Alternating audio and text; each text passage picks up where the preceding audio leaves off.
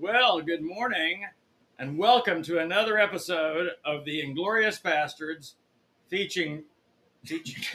Featuring. It's going to be a long day. Who is it featuring? It's featuring Roger Martin, That'd be me. Bastard number 2, Bastard number. and Bruce Martin, Bastard number 1, because no one wants to be number 2. Am I right, Raj? I'm happy to live in your shadow. Even on the screen, it seems like I'm smaller than you are. Well, Roger, beneath you. I heard a great quote on I'm Netflix up to you last week that said, if you keep living in someone else's shadow, the longer it takes for you to cast your own. Yeah. That's profound. Some Write things that are down. better left unsaid. Well, there is some truth to it. How helpful is that, really? Well, for years, I lived in the shadow of Billy Graham, and then I realized that's simply not attainable. The man was well nigh perfect. They're saying it's your fault if you're living in someone's shadow, that you're choosing it. I am. I'm saying we can choose to live the life that God's given to us and enjoy it and enjoy Him versus comparing ourselves to anyone else's shadow. All right. Wasn't there a little story about that? A little children's storybook? My Shadow? You remember that? Followed me wherever I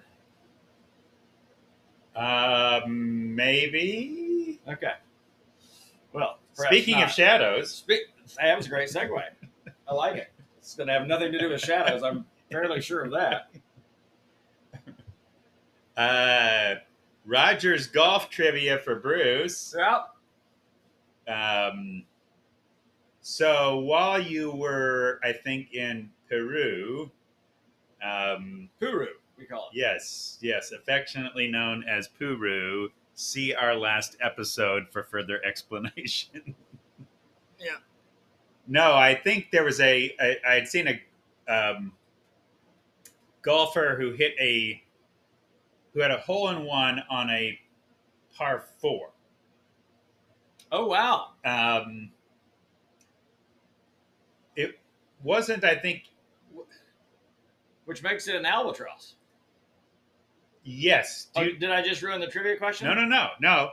But I will ask, there's a couple other things. Okay. The last albatross was in the Masters in the 50s or 60s by, wasn't Sam Snead, but it wasn't Julio Sporos. It was a guy from that era who hit like a 5-wood into, if I remember correctly, number 15 at the Masters for an albatross. Okay. And the albatross is the 3 under par. 3 under par. What is a 4 under par? Osprey? A condor. I was close. They're in the same genus. I was close. This is Bruce's favorite. Whatever the answer was. I was close. It was a bird. It's a bird. I mean, a condor, that's a little more like a pterodactyl, really. And actually, so I read the longest known hole-in-one was a 517-yard par 5. Was it on an airport runway? Well, there might have been two. I don't know if that. I'm getting my stories mixed up, maybe, but might have been both at high elevation, and the guy massively cut a dog leg. Right. Yeah. Which, of course, is the only way that's gonna. 517 yards. I think it was like 517 yards. But when I was looking up, this was the fun, interesting story was in a PGA Tour event, and maybe they weren't counting the Masters, but they were saying what I had read was the only hole-in-one, and maybe the guy had a 2 on a 5. He had a 2 on a 5. Okay. 15 is a par 5. The only hole-in-one on a par 4 in PGA history occurred in, do you know? The only hole-in-one on a par 4? In a PGA Tour event. One? Yeah. Was it David Duval? It's not David Duval. I just remember he shot like a 58 or a 59. Yeah, I'm trying to I watched remember that now round. the guy's name because I was anyway. But the funny story, I think it was the 2001 Phoenix Open. Okay. Oh gosh, Andrew McGee, I think is the name. Andrew McGee. Andrew McGee. He's ticked off about a couple hole, a hole previous that had gone well. Right. So just kills a ball. Well, now this is what dawned on me when I was reading the story Did is they have a video of it? no. He said you would have thought it was the 80s or something. He said there's not a video. The story. So, well, that dawned on me. Well, if you are hitting off on a par 4 in a tour event, you're going to hit into a group. Right. And sometimes they'll wave you on. Like recently when I'm watching golf, when it's the short par 4s, because they're adding more of them. Everyone loves those. The fans love that. And it's like, go for it. But often they'll get to the side of the green and they'll wave the group on just to keep the speed of pace going. Well, 2001, he hits up into the group ahead. A guy is lining up an 8-foot putt. The ball ricochets off his putter and into the hole. And they weren't sure where to be kept. So the only hole-in-one on a par 4 in a tour event hit into another group, hit off a guy's putter who's lining up his own putt, and goes into the hole. Isn't that awesome? That is awesome.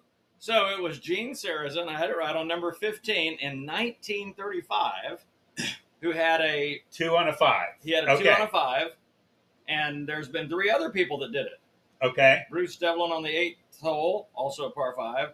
Jeff Maggard on the 13th hole, par 5, 1994. Louis Oosthuizen on the 2nd hole in 2012. Okay. I should remember that one. That's interesting. Yeah. Because he always plays well in the majors, typically. Interesting. But I remember Gene Sarazen was the first. I'm like, it's that older era, and it was like a wood club. So they call it was like a genuine 5 wood. Right. 5 wood.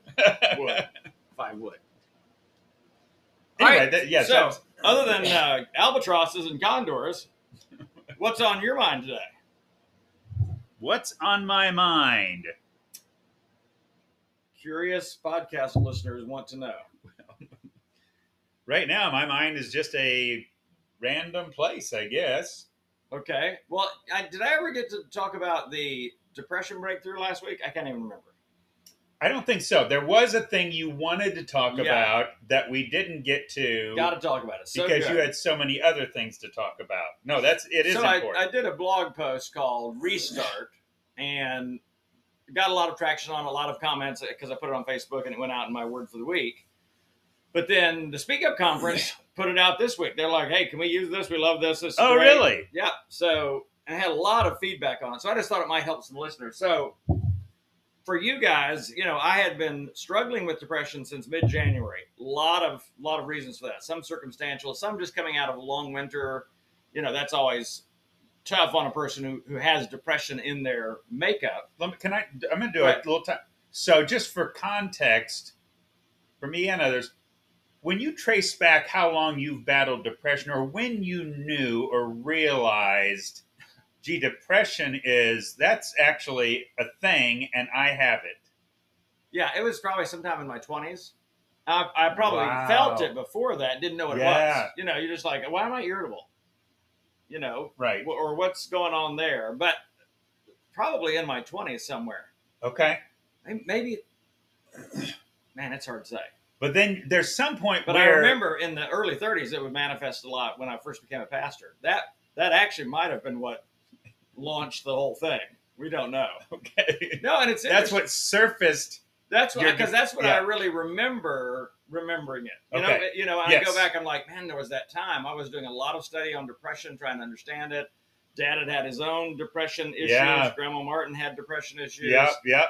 And so doing research on it, and one person had said, it's anger turned inward. So I really started looking at that and, what does that look like versus, because I was that person that I'm upbeat, always upbeat. Felt like as a pastor, I've got to always be super upbeat. I don't have the right to bring negative energy into a room or whatever else. Yeah.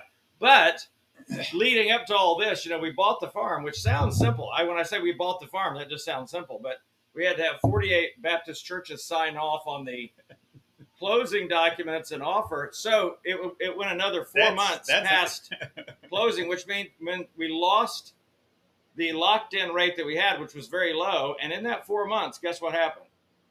Fed raises the rates twice.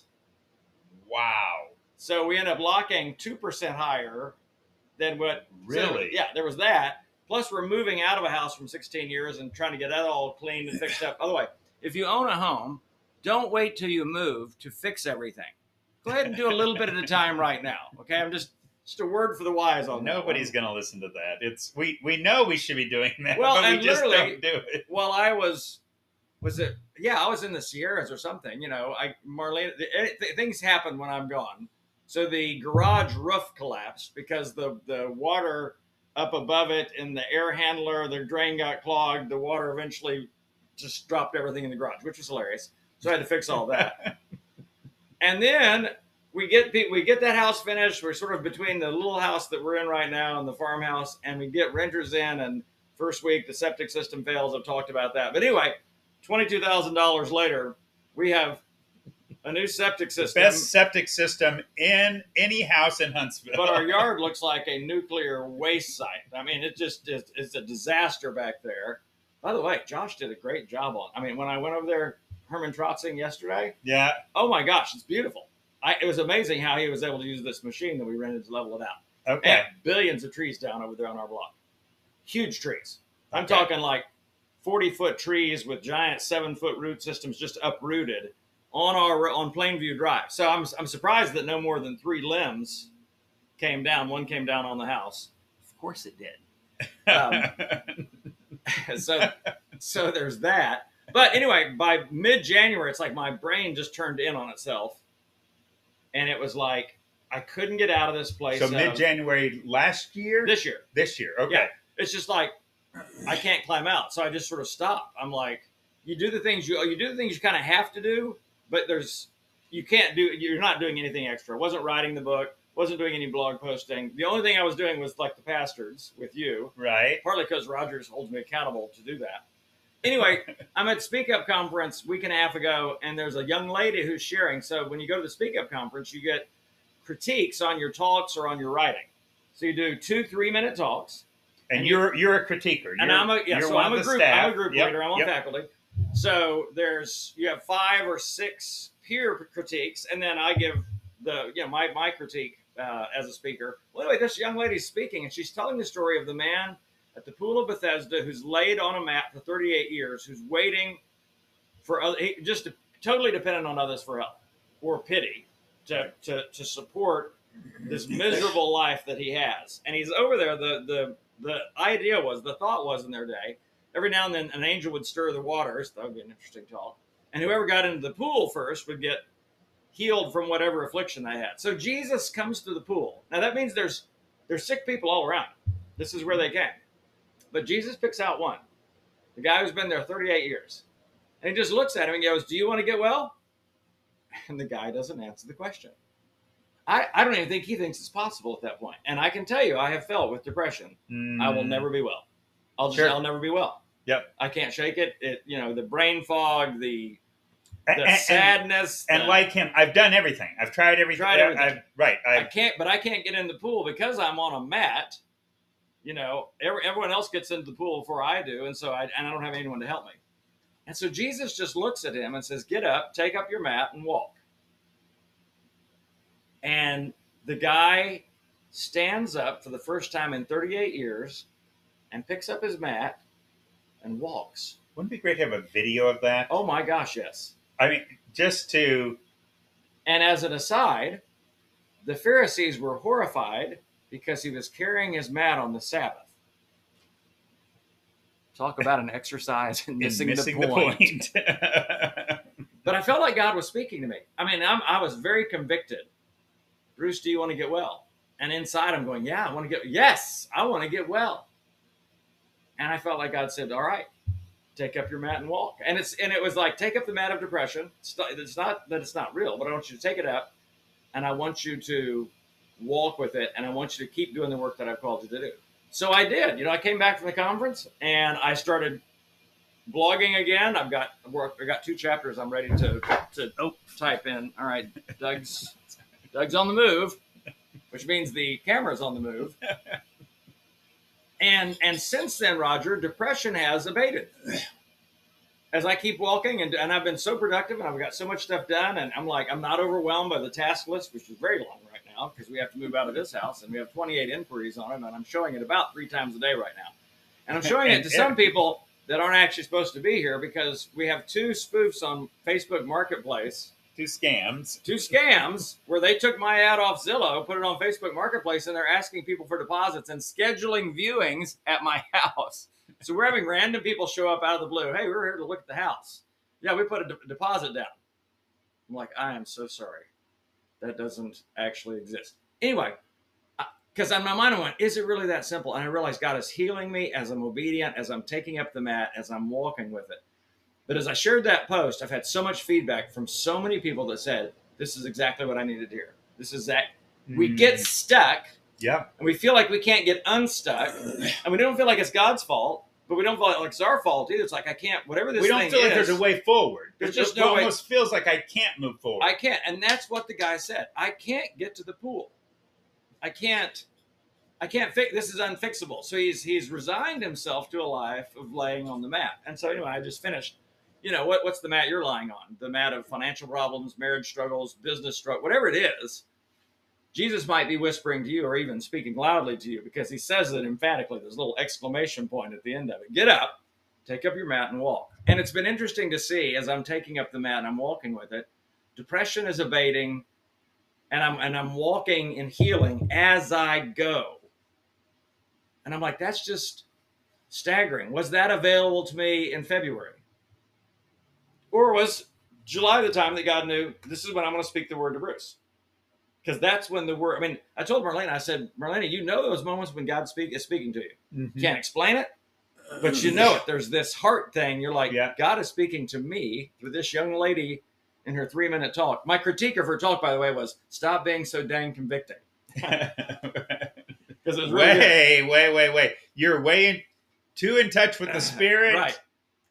Can't have that. Need to be more of you in this than God. Don't be.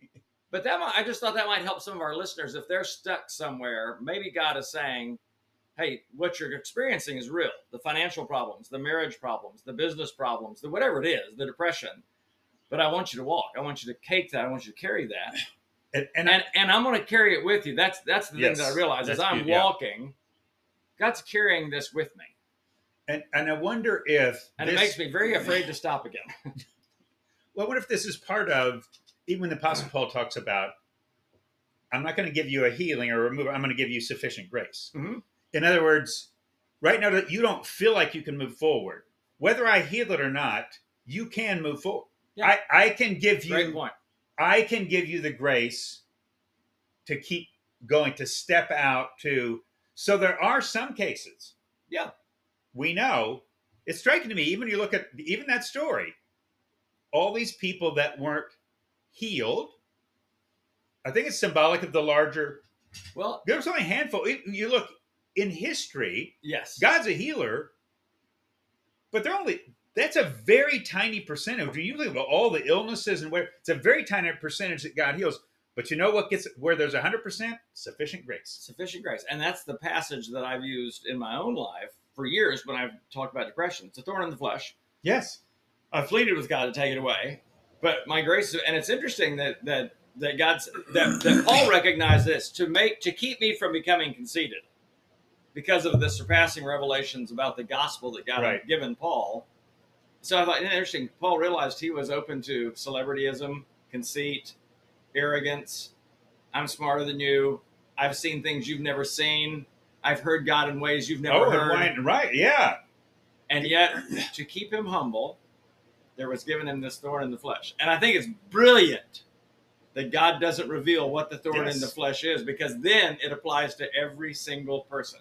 My grace is sufficient. My gift is sufficient. It's why I love what you did with the mat. The mat can be anything. Anything. where you can say, I'm stuck where you here. can ask God, what about our listener? Ask God, what's my map? Yeah. What's that thing I think I can't move forward? Yep. That's got me, because that map is localized. It's in this place. This is keeping me in this spot. Right. I'm It staying with, redefines stuck. right. I'm stuck with my mat right here, and where God says, nope, you can move forward, and I'm going to give you the grace to do that. But you're going to have to depend on me daily. So now, as a part of my daily bread prayer, because Jesus says, pray each day, give us this day our daily bread. I pray for emotional and mental strength. Yeah. Power of the Spirit. Because that's daily bread. And I know that what you're not saying here, or at least is because I decided to move forward, God has permanently removed my depression. I'm now it's totally. No. No, it's like I said. I'm afraid to stop moving now. Right. What if I settle in on the mat again? Which is easy to do. Well, yeah. And I think that's the ongoing journey of, trusting sufficient grace every day. One lady commented this morning. She said, I heard your talk. She said it was very lively and very inspiring and very moving. She goes, I would have never guessed that you were in the depressed state that you were in. And I'm going to come back to her. And I said, yeah, I experienced in that moment the grace of God, the gift of God, the power of God's Spirit in my weakness. Because that's how Paul wraps up that whole thing. So in my weakness, God is strong. Therefore, I will glory in my weakness. I'll be happy about it. I'll make it known, this idea of glory, so that God's power might be manifest in my life. Yeah. And that's where I am. I'm like, all right, if that's what in other words, you don't know this. I'm prone to conceit. Oh my gosh! What the? Yeah, I know I that's can't a revelation. process. What? I know that's a revelation, and I think we all are. What human isn't? Right. That's the. Yeah. Right. There's spaces where we know more, we're very gifted or very skilled, and people applaud us, and it's really easy to think we're all that in a bag of potato chips. Yeah. And God says, I want to save you from that. Because that's not good for anybody. Because the chips are stale. It's not good. It's not good for you. It's not. It made me think while you're talking. I wonder how many of David's Psalms were written in the throes of depression. I would think several. When you look at the wording, so I mean, he's hopeless. He's in despair. He uses my the heart word is disquieted within me. I don't know how to move forward. My God, why hast thou forsaken me? Right. I think it's Psalm 34. So this even comes back to this whole thing that we've talked about, I think, so many times, where God is always only ever using broken, flawed. Nothing should surprise. If the strength of God is made perfect in weakness, it should not surprise us that God powerfully speaks through a depressed person, that God powerfully speaks through someone struggling with pornography, that God powerfully speaks through somebody who's wondering if God's even real or there. Right. Well, these are the only people that God works through. Yeah. So there's no mat that you can mention, or there's no struggle you have where it's, oh, wait, God said, oh my goodness, I have worked with a lot of cases, but yours, I can't work with that struggle, or I can't work with that weakness, or I can't work with that trouble. It's God's always at work through broken, flawed, weak, struggling people. I see you looking up something. Yeah, I was looking at this because I remember in a talk that I did, I had referenced a talk that I did on grief. I had referenced one of the most quoted Psalms in all of the New Testament, which was a psalm about lament and suffering and all that. I'm like, isn't that interesting? Of all the Psalms, Psalm 23 is a dandy. Why don't we quote that one a lot? This thought hit me 2 days ago, is a lot of the Psalms would make great country songs. Oh, yeah, they would. But here's the thing. Here, and I was talking to someone yesterday. We're working on Blue Christmas in December. Blue Christmas is a thing we do every year that gives people space to be sad, melancholy, to lament during the holidays. During the holidays, yes. Because the holidays often, for many people, are a reminder of what they've lost. A child that's not there, a parent that's not there, a loved one that's not there. In the same way that Mother's Day Yes. is this terribly mixed Yep. holiday for people. But what she was talking to me about, she said, Bruce, I'm surprised at how many people I talk to that believe it is wrong to grieve. That like grieving is somehow not pleasing to God, and we shouldn't do that. So we should paste on the happy face, and in other words, they believe that hope is joy right now. But the reality is, grief is hope delayed, and we need to grieve. I say all the time, in counseling, I'm not trying to help people get over anything, because people come in, I want to get over something. I'm like, I don't want you to get over anything. I want you to get through something, which means you're going to have to grieve. The mat's still there. Yeah, you're still carrying the mat. You've got to grieve the loss. You've got to grieve the pain. You've got to acknowledge it, recognize it, so you don't get stuck. But as you grieve through it, you do get to the other side, and on the other side, there's hope again. Yeah. And again, it's even when you think of the lost loved one, there's the hope of, I will see that person again, or like we talked about last week, even Job and his misery. I know that my Redeemer lives, and I will stand with him on that day. Right. So, but it's interesting, the grief talk. So she wants me to do the grief talk at Blue Christmas because she had heard it. I did this at Cove Church last year, and she said, I give this to everybody I know. Same talk that I did for the GEMS conference last week. It was a virtual conference, and they moved it from a workshop to a keynote. They're like, this is so good, so helpful. When I say good, helpful, they're going to make this a keynote talk. And I was like, isn't that interesting? Of course, and a lot of the talks that I do are about depression, suffering, loss, grief, sorrow, pain. But I realized that, and this is where I'm really embracing my calling. I'm a voice of hope. Yep. I'm the person in that sense, crying out in the wilderness of people's lives, the hard places in people's lives, and saying there is hope. And your life exemplifies that. In other words, even why you could stand on a stage, you're not putting anything on. Nope. You're walking in that reality. You're walking in, I'm standing up to speak today. I'm walking out of the sufficient grace. God has not taken away the depression. Nope. God has not fixed all my bills. He's certainly not fixed everything wrong at the farm or our house or the car whose engine blew up while you're at the conference. No, well, that was while I was in Peru. Oh, Peru, yes. We lost a washer, a water heater, and a car. Marlena says you can never go out of the country again. Well, I can't wait to see what goes out when I go to the Holy Land. It's just God illustrating through your life. The reality is that's just what brings to life the fact that it's true, that it's real, that Bruce isn't sharing a false hope. The very joy or radiance with which you are able, or some kind of confidence will speak, is highlighted by the fact that, gee, I can see all kinds of things around you, your life, that aren't. So like Job could speak so powerfully about, I know my Redeemer lives. Well, I'm going to listen to that. If I look at Job, who has lost everything, well, now when he says, I know my Redeemer lives, that has a different weight. So I think your words have a particular weight, and it's comically, part of why God sovereignly has taken you through so much crap is to give you a message that is credible, a message of joy and hope that's credible. I love it. There's a great, I hate the losses. There's a great quote they use that speak of a lot. Your mess becomes your message. Yes. In other words, it really is that the hard. That's why they keep asking you to come back and speak year after year. By the way, I have said I'm speaking at Grace Adventures in Michigan. Men, if you're listening, this is wide open to all men. It's in the northern part of Michigan, central northern part of Michigan.